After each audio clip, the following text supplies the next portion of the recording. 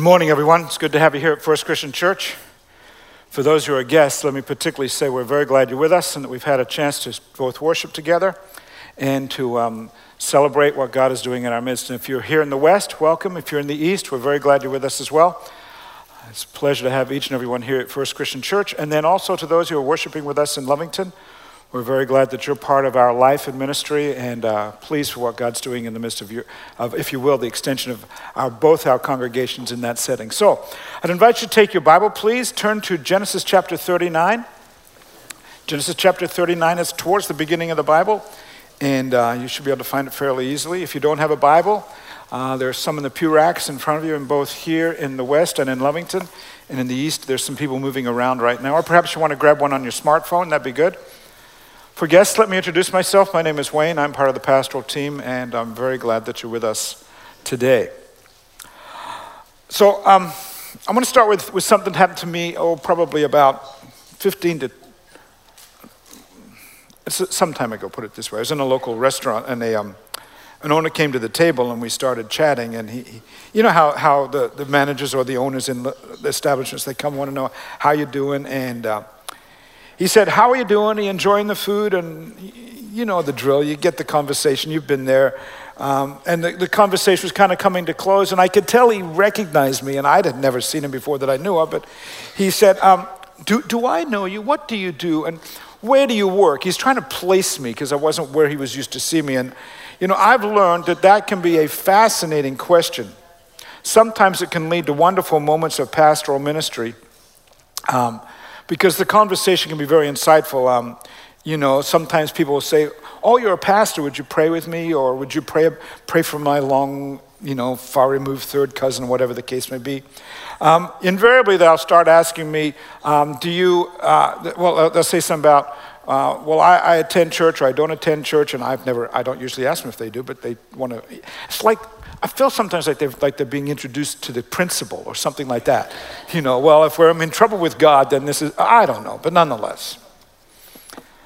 I get it. I mean, if you meet somebody who's a plumber, you immediately go, "I've got that leak under the sink," right?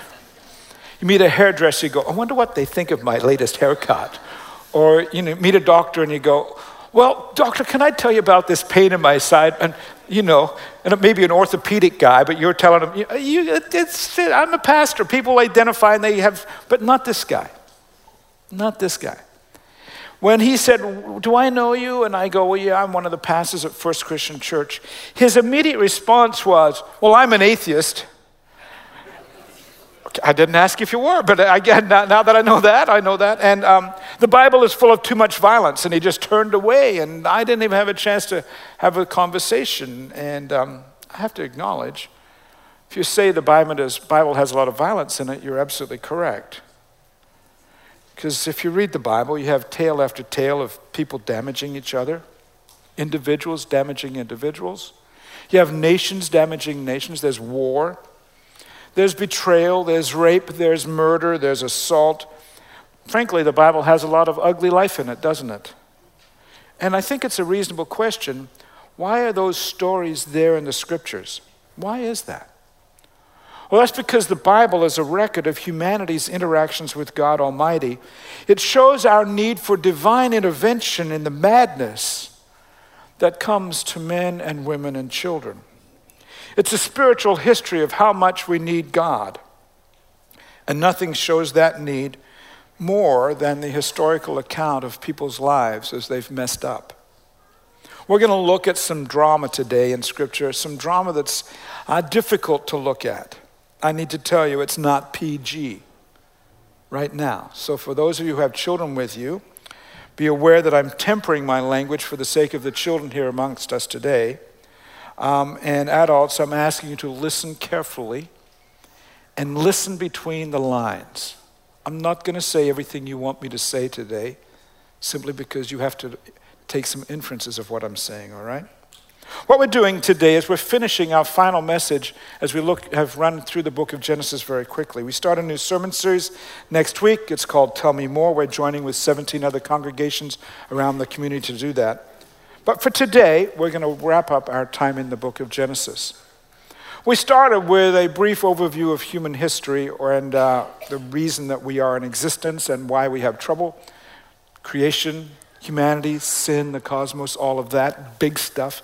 And then the big stuff narrowed down to one family.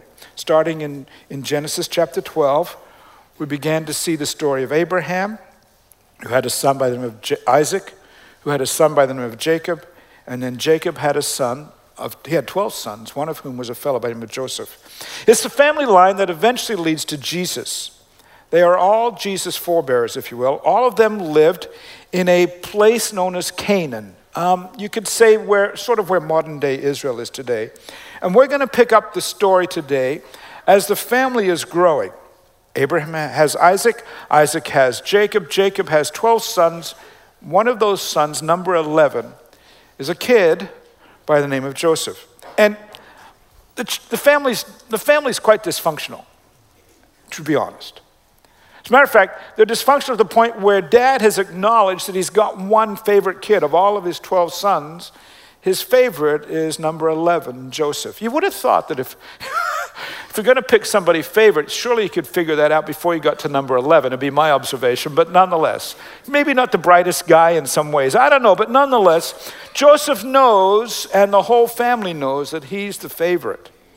And he would often taunt his 10 older brothers. You know how it would go, right? Dad loves me more than you. I'm his favorite. I'm the king of the castle. You guys are the dirty rascals. You know, it just goes on from there, right? And it wasn't long till the older boys, particularly as Joseph went into his teenage years, they were now men and they had it up to here, and they began to despise Joseph, and the had it up to here grew to the point where one day, in an act of vengeance, as a band of slave traders came along, making their way to Egypt, the older men, the older brothers said, we got a deal for you. Let's make a deal. We'll trade some money for this kid. And they sold their brother's freedom. He was suddenly a slave on his way to Egypt and sold there. And he ended up serving in one of Egypt's military commanders, a guy by the name of Potiphar. And while in Potiphar's house, he was one of these guys that whatever he touched turned to gold. He just had this ability to kind of have some leadership skills and some management, just stuff he would do, and people would go, you're in charge, and everything would come along. And so he gets to Potiphar's house, and he ends up in a very sweet spot at first, but then it turns ugly. If you'll turn to Genesis chapter 39, beginning in verse 6, okay? So Potiphar, this is the military commander, now has this slave by the name of Joseph who's doing very well. He's leading the household. Potiphar left everything he had in Joseph's care, and with Joseph in charge, he did not concern himself with anything except the food he ate. Now, Joseph was well built and handsome. I think his middle name was Wayne, and after a while, that wasn't a funny line. That was true. Wasn't supposed to be. Now I'm offended. But nonetheless, Joseph was well built and handsome, and after a while, his master's wife took notice of Joseph and said, come to bed with me. But he refused. With me in charge, he said, my master doesn't concern himself with anything in the house. Everything he owns is entrusted to my care. No one is greater in this house than I am. My master has held nothing from me except you, because you are his wife. How then could I do such a wicked thing and sin against God? And though she spoke to Joseph day after day, he refused to go to bed with her, even be with her. It's sexual assault. It's power. She has the power, he doesn't. Verse 11, one day he went into the house to attend to his duties, and none of the household servants was inside. She caught him by his cloak, now it's turned physical, and said, come to bed with me. But he left his cloak in her hand and ran out of the house. When she saw that he had left his cloak in her hand and run out of the house, now she's angry. She's been turned down. Now she wants vengeance. She called her household servants. Look, she said to them, this Hebrew has been brought to us to make sport of us. He came here to sleep with me, but I screamed. When he heard me scream for help, he left his cloak beside me and ran out of the house. She kept his cloak beside her until his master came home, and then she told this story. This Hebrew slave you brought to us came to me to make sport of me. But as soon as I screamed for help, he left his cloak beside me and ran out of the house. When his master heard the story his wife told him, saying, 'This is how your slave treated me,' he burned with anger. Joseph's master took him and put him in prison, the place where the king's prisoners were confined." We'll come back to that story in just a moment. But for now, let me summarize what happened next.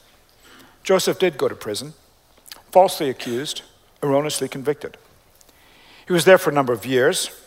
However, once again, while he was in prison, everything he touched seemed to turn to gold, and he was eventually released. And when he was released, someone said to the Pharaoh, "Hey, this kid that's now come out of prison is now a grown man. He's really got some leadership abilities. You should have him in your house." And it's not long before he moves up the leadership ladder in the Pharaoh's house, and he became the vizier of Egypt, the number 2 leader in the nation, right under Pharaoh. And while in that role, he had some wise ideas. He had made some wise strategic moves. He began to say to the farmers of Egypt, "You know, we should be stockpiling grain in the years that are really good, because where we live, somewhere along the line, a drought is going to come along." And sure enough, a drought did come along and impacted the whole region, not only Egypt, but all the nations around them. But with Joseph's wise leadership, Egypt was the only nation prepared to face the drought. And with that, as the food in the other nations began to be eaten, those other nations soon began to come to Egypt and to Joseph personally to say, "We need food." By then, he was no longer known as Joseph. He had a new Egyptian name, Zaphenath-Paneah. He no longer looked like a Jewish slave. Now he's the number 2 guy in the country. He's dressing like a royal regal, like a government official. And as vizier, the people who knew him from years earlier would not have ever recognized him. He's dealing with people that come from other countries, and one day a group of guys come from Canaan. They're hoping to buy grain. They're suffering under the same drought as everyone else, and guess who they were? They were none other than Joseph's brothers, the men who had sold him into slavery. Now the tables are turned. Those who sold Joseph into slavery are now asking Joseph, Egypt's vizier, for help, and they needed food. And Joseph immediately recognized his brothers, but because the way he dressed, the language he spoke by then, his new name, they didn't recognize him. To make a long story short, after lots of back and forth, he eventually identified himself, and you can imagine the brothers' terror when they realized that the boy who they'd sold into slavery, and if I was them, they would have assumed that he was dead from labor. He was now the man who had the power of life and death in his hands. And I wonder if they thought, we're dead men walking. We're dead men walking for sure, because our days have to be numbered. Because of what we did to him years ago, our days are numbered, and in fact, the number is probably 0. Today, we will probably not live to see the sunset. But then look at the account of when he revealed himself to the men. We read this. It's going to be on the screen. Joseph said to his brothers, "I'm Joseph. Is my father still living?" His brothers were not able to answer him because they're terrified at his presence. And then he says to his brothers, "Come close to me." And so they come close and they go, "It really is him." And he says, "I am your brother Joseph, the one you sold into slavery. And now do not be distressed. And don't be angry with yourselves for selling me here, because it was to save lives that God sent me ahead of you." Wow. No vengeance back? Can see a big picture? As a matter of fact, he could see the big picture. The brothers never really realized, and they really, every day they're looking over their shoulders. As a matter of fact, after Jacob, their father, died, look in chapter 50, if you will. Grab your Bible. Look in chapter 50 in verse 15. After Jacob dies, the brothers think, now we're really toast. He was just taking care of us while Dad was alive. But in verse 15 of chapter 50, we read this. When Joseph's brothers saw that their father was dead, they said, "What if Joseph holds a grudge against us and pays us back for all the wrongs we did to him?" This is years later. They're still looking over their shoulder thinking, we're toast. So they sent word to Joseph saying, "Your father left these instructions before he died." They're trying to grease the skids as they go to him and say, "This is what you are to say to Joseph. I ask you to forgive your brothers the sins and the wrongs they committed in treating you so badly. Please forgive the sins of the servants of the God of your father." And when their message came to him, Joseph wept. His brothers then came and threw themselves down before him. "We are your slaves," they said. And he responds, "No, don't be afraid. Am I in the place of God? You intended to harm me, but God intended it for good to accomplish what is now being done, the saving of many lives. So then don't be afraid. I will provide for you and your children." And he reassured them and spoke kindly to them. "You intended evil," he says, "and God turned it to good." That statement that Joseph makes, where you intended evil, but God meant it for good, it reminds us of God's best intent for each of us. God's best intent for you and God's best intent for me at all times. It's great theology, frankly. It's great theology, and it's a fine biblical example of God's best plan working through the muck of life, working through the dysfunction of a family, working through the crimes that were committed against innocent parties, and working through famine and doubts and the horrid treatment of one person to another. In the midst of all that sort of stuff that Joseph faced, in the midst of all the stuff that you face, God works. You've faced matters in the past. Friend, God was using them for your good. You go, how? Well, that's probably yet to be decided. Or perhaps you've had to take on a new middle name this past week or in this past year, and your middle name is struggle. It's in the middle of all you do at present, you struggle. Don't you think Joseph had that thought from time to time over many, many years in prison? Many, many years as a slave?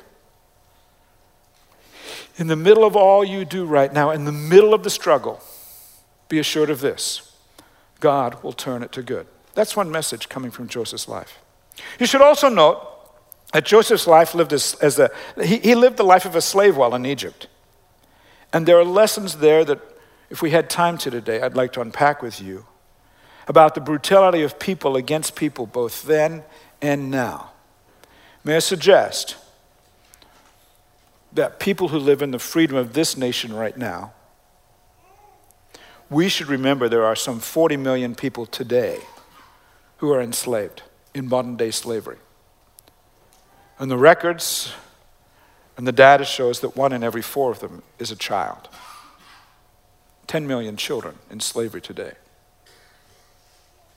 And when we argue over stuff, I sometimes wonder, have we lost sight of the real issues of the world?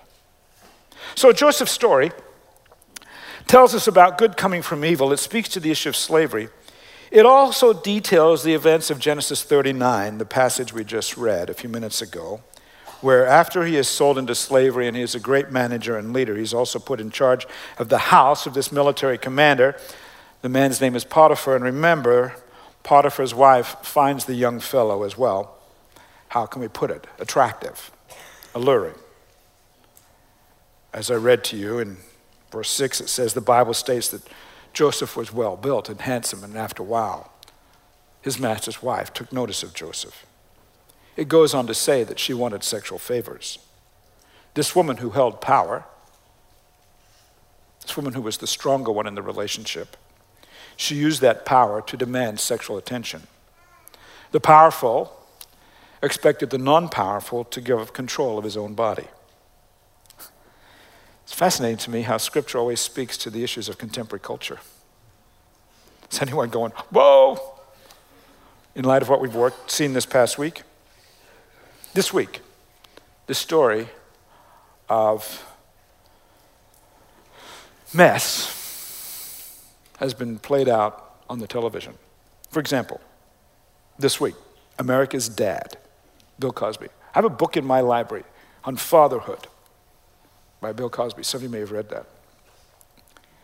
That man was sent to prison at 81 years of age for a sexual assault conviction, where he, as the powerful man, demanded sex through drugging his victim. And in that case, and in those cases, Cosby's victims couldn't run like Joseph did because they were immobile. You know, the Me Too movement of the last few months is focused on how people of power, usually men, but not always, it's focused on how people of power have used their power with evil sexual intent. Time magazine in June, I still have a copy of it sitting in my file, it counted 414 men of high profile executives who've run afoul in their businesses, if you will, through sexual misconduct in their personal charges, or even at work. 414 men of very high power, high profile. 312 of them are no longer working in those places where they worked before. Their careers are in tatters. And I think some of us would like to say rightfully so, right? We would. And that was fine. We're sort of like, okay, that's in the corporate world. That's in the entertainment business. But then, this week, we've had a struggle that probably has greater impact, right? Because a few months ago, Judge Kavanaugh was selected to be the next Supreme Court justice. And I've known all along for a number of weeks that I was going to be responsible for taking care of Joseph's story. I mean, that was decided months ago. That, Wayne, when we get to the end of Genesis, that's your weekend. You're preaching, and you're to preach on Joseph. And I really want to spend a lot of time on how evil can be turned to good until the events of this week popped up. And you go, okay, I cannot just pass this on by. As the pastor of this church, we have to figure out, what does this mean?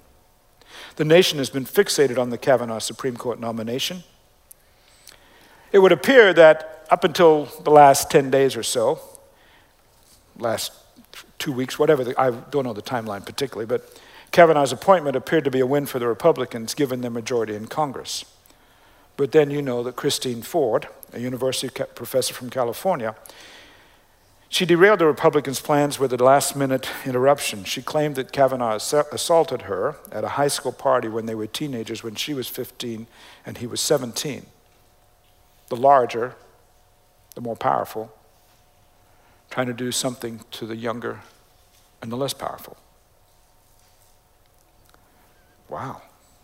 Think about that in light of what we see in Genesis chapter 9, where Potiphar's wife sexually assaults a young boy or a young man with first injustice. And then in an act of vengeance, the one falsely accused Joseph of a similar crime. And he went to prison, falsely accused, erroneously convicted, and that was injustice number two. Joseph, the victim, was victimized twice. Some would say, well, Kavanaugh is Joseph. Here's a man with a promising career, and the potential of a false claim of sexual assault is going to derail his career. It might send him to prison for years. An innocent man can sentence to a crime he didn't commit. I don't know if that's the case or not. Here's what I do know, that Joseph's story is a biblical example of the Kavanaugh hearings, where you have sexual assault, and you have allegations, and you don't know who to believe. While the details are all turned around, I don't want you to do too many parallels between Joseph and the wife and all that mess. Don't say, well, this is this character or this character. Don't do that. But while all those details are moved around and the genders are different, all the story's elements are familiar, aren't they? See, I'm unclear about a lot of things regarding the alleged incident between Professor Ford and Judge Kavanaugh. I don't know if the incident took place. I would say this, if it did, should the actions of a 17-year-old boy stain his career some 35 years later? Should it? Well, think about it this way. If a 17-year-old boy committed murder, then that crime would follow him all the days of his life, and we'd say legitimately so. Is there a difference between murder and sexual assault? Of course there is. But I'm unclear how to, if you will, to parse the difference in the life of Supreme Court judges. I don't know, where's the balance there? I suspect we want a higher standard for those sitting on the bench.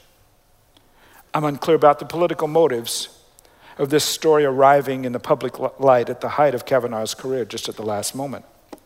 Why didn't this come up years ago? It's uncanny to me. It's weird. It feels deliberate on the part of those who were opposed to the judge's personal views, and they were opposed long before his nomination. I'm unclear that if innocent, that this man's reputation will ever be the same. There will always be an asterisk now beside his name or any judgments from now on. I'm definitely unclear about how his wife and children are managing this allegation. And let me say it again. I'm unclear about whether the incident took place. I'm inclined, it's really quiet in here. I'm inclined to suspect that something occurred. Here's why. We know alcohol was involved. And alcohol-fueled parties for teenagers where everyone, both the boys and girls, are drinking with the goal of getting drunk to the point of being blind drunk. That sort of party is a recipe for chaos and poor decisions. Mixing alcohol in teens is a recipe for trouble. Across the board. And I can't quite put my finger on why a well-established professor would submit herself to this public scrutiny, to the hate, and to the ridicule of political enemies for the sake of what others would say was a consensual teenage kiss. Something happened to the professor beyond a kiss. Forced? I don't know. Kavanaugh's involvement? I don't know. Something is there, and I suspect only 2 people really know for certain what took place, if it did at all. See, sometimes being a preacher is really hard, guys. Sometimes you have to say hard things, and you have to say, Scripture speaks to contemporary issues. Joseph's problem is occurring on our television screens and on our phones. And it begs the question, who do you believe when one person alleges sexual assault and the other denies the allegations? For Joseph, it went very badly. People believed the wrong story, and it's not my role as pastor to choose one story over another, Kavanaugh over Ford. That's the role of the Judiciary Committee. But here's my role. My role as the pastor of this church is to look for lessons, helping our nation, if you will, that's represented in these rooms. My job is to help our nation choose more quiet voices, and in the midst of the more quiet voices, can we make better choices for our future? For our future. See, friends, the Me Too movement and the struggles of Kavanaugh and Ford, they're not coming to us in a blind vacuum. Sexual assault is not a new phenomenon. History, both biblical and others, has countless examples of real assault, not just alleged. Our own era has plenty of examples of one individual damaging another. Man to woman, man to man, woman to man, woman to woman, and tragically, above all, adult to child. There are countless stories of horrific injustice moving from one person to another. Our sexuality is run amok, and whether or not the allegations against Kavanaugh are true, I'm convinced of this, that God's great gift of sex is often misused and abused, often with great terror. And that's my point today in bringing this passage of Scripture today, the misuse of sex. Focus on that today, friends. I know there's going to be lots of conversation at lunch today. But focus on this. Instead, don't focus on whether or not I've adequately described your personal viewpoint of the Kavanaugh and Ford situation. There are as many different viewpoints as there are people.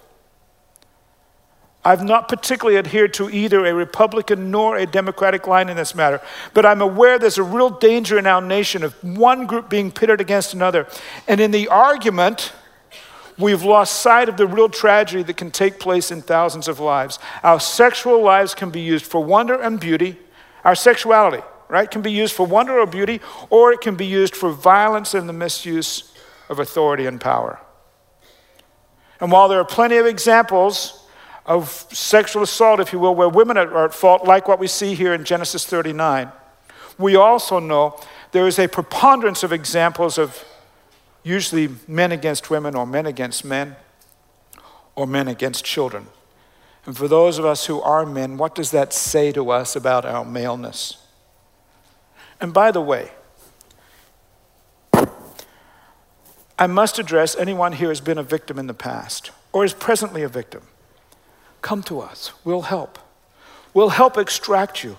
We'll help allow the Spirit of God to wash over you and heal. Men, women, children, whether it happened years ago or you're facing it right now, we want to help. And quietly, may I also say, if this very dark sin is the case where you're not the victim but you're the perpetrator, we want to help you too. Because this is what I believe. I believe that the God of wholeness describes these horrific things in Scripture so we will learn and say, okay, then the God of wholeness can also, as healing comes to that, then healing can come to our lives. And as I say that, we must admit that sexual assault is not just outside the church. It's not just in Washington, D.C. It's not just the Me Too movement out there. Sadly, the past few months have reminded us again that Christians, we have our own struggles. Prominent pastors from very large congregations have lost their pulpits in just the last 2 or 3 weeks because of unrighteous behavior. 2 megachurch pastors have been removed from well-known pulpits, one in Milwaukee and one in Seattle in just the last 2 weeks. And then you got to take into account the recent report from Pennsylvania. I'm just horrid. It details the sexual assaults of 300 priests against more than 1,000 children. It causes me to reel in dismay and distress. 1,000 children. And we can't simply say, well, that's the Roman Catholics. Can't say that. Those are our brothers and sisters. And let's be careful to acknowledge that Protestant churches, we have our own sexual predators and our own misdeeds. So before any Christian starts agreeing with Professor Ford, or before any Christian starts defending Judge Kavanaugh, can we take a step back and make certain that we look at our own house, the church, capital C, and our own congregation? How are we managing our sexuality and the power that each of us have? Let's start there. Liberty University professor Karen Swallow has suggested a response to the present national mess. And I think she draws it to a very nice statement. She says, I don't expect we'll ever know the truth about what did or did not happen regarding Kavanaugh and Ford. But as an evangelical Christian, I'm convinced Dante himself could not have devised a more fitting circle of health for my faith community than the one in which we find ourselves. Being destroyed from the inside out by the sexual sin we spent decades pointing out everywhere but in our own house. Before we go pontificating about Washington, D.C., how are we managing it here? My prayer. God help our nation, please. God help our church, capital C. God watch over our congregation. And God, protect the innocent, particularly the children. Please, the children, God. Would you stand with me, please, in all 3 rooms?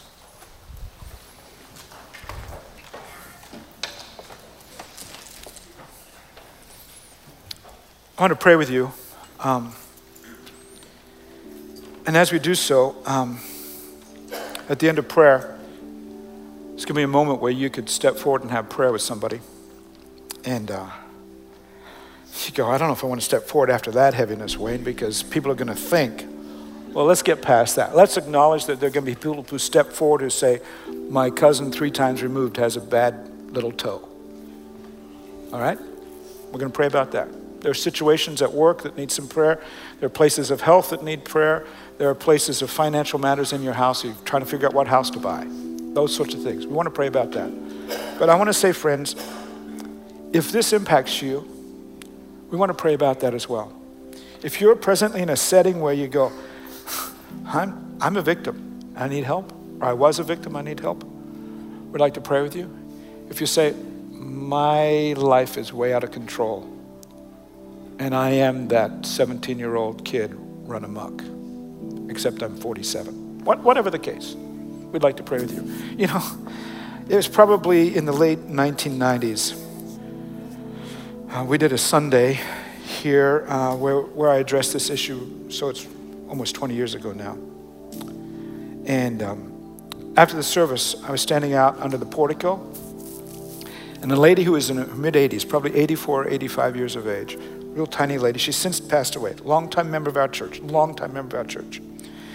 She's walking out the door, and I took her hand, and she pulled me down to her ear, so that my ear would be at her mouth. And what she said to me, she said, Pastor, whispering, my dad used to do that to me all the time, and you're the first person I've ever told.